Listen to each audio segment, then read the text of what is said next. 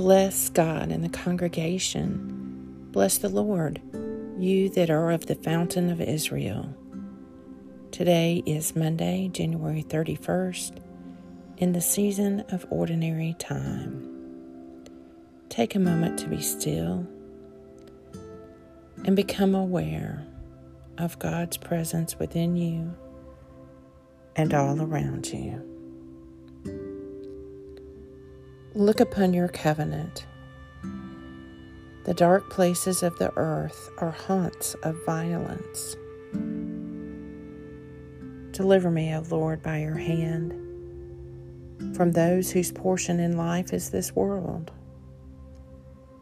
The fool has said in his heart, there is no God. All are corrupt and commit abominable acts. There is no one who does any good. A reading from the Gospel of Luke. Jesus taught us, saying, if your brother does something wrong, rebuke him, and if he is sorry, forgive him. And if he wrongs you 7 times a day, and 7 times comes back to you and says, I am sorry, you must forgive him. Luke 17:3-4. The fool has said in his heart, there is no God. All are corrupt and commit abominable acts. There is none who does any good. The Morning Psalm. Truly, God is good to Israel, to those who are pure in heart. But as for me, my feet had nearly slipped. I had almost tripped and fallen, because I envied the proud and saw the prosperity of the wicked. For they suffer no pain, and their bodies are sleek and sound. In the misfortune of others they have no share. They are not afflicted as others are. Therefore they wear their pride like a necklace, and wrap their violence about them like a cloak. Their iniquity comes from gross minds, and their hearts overflow with wicked thoughts. They scoff and speak maliciously. Out of their haughtiness they plan oppression. They set their mouths against the heavens, and their evil speech runs through the world. And so the people turn to them, and find in them no fault. They say, how should God know?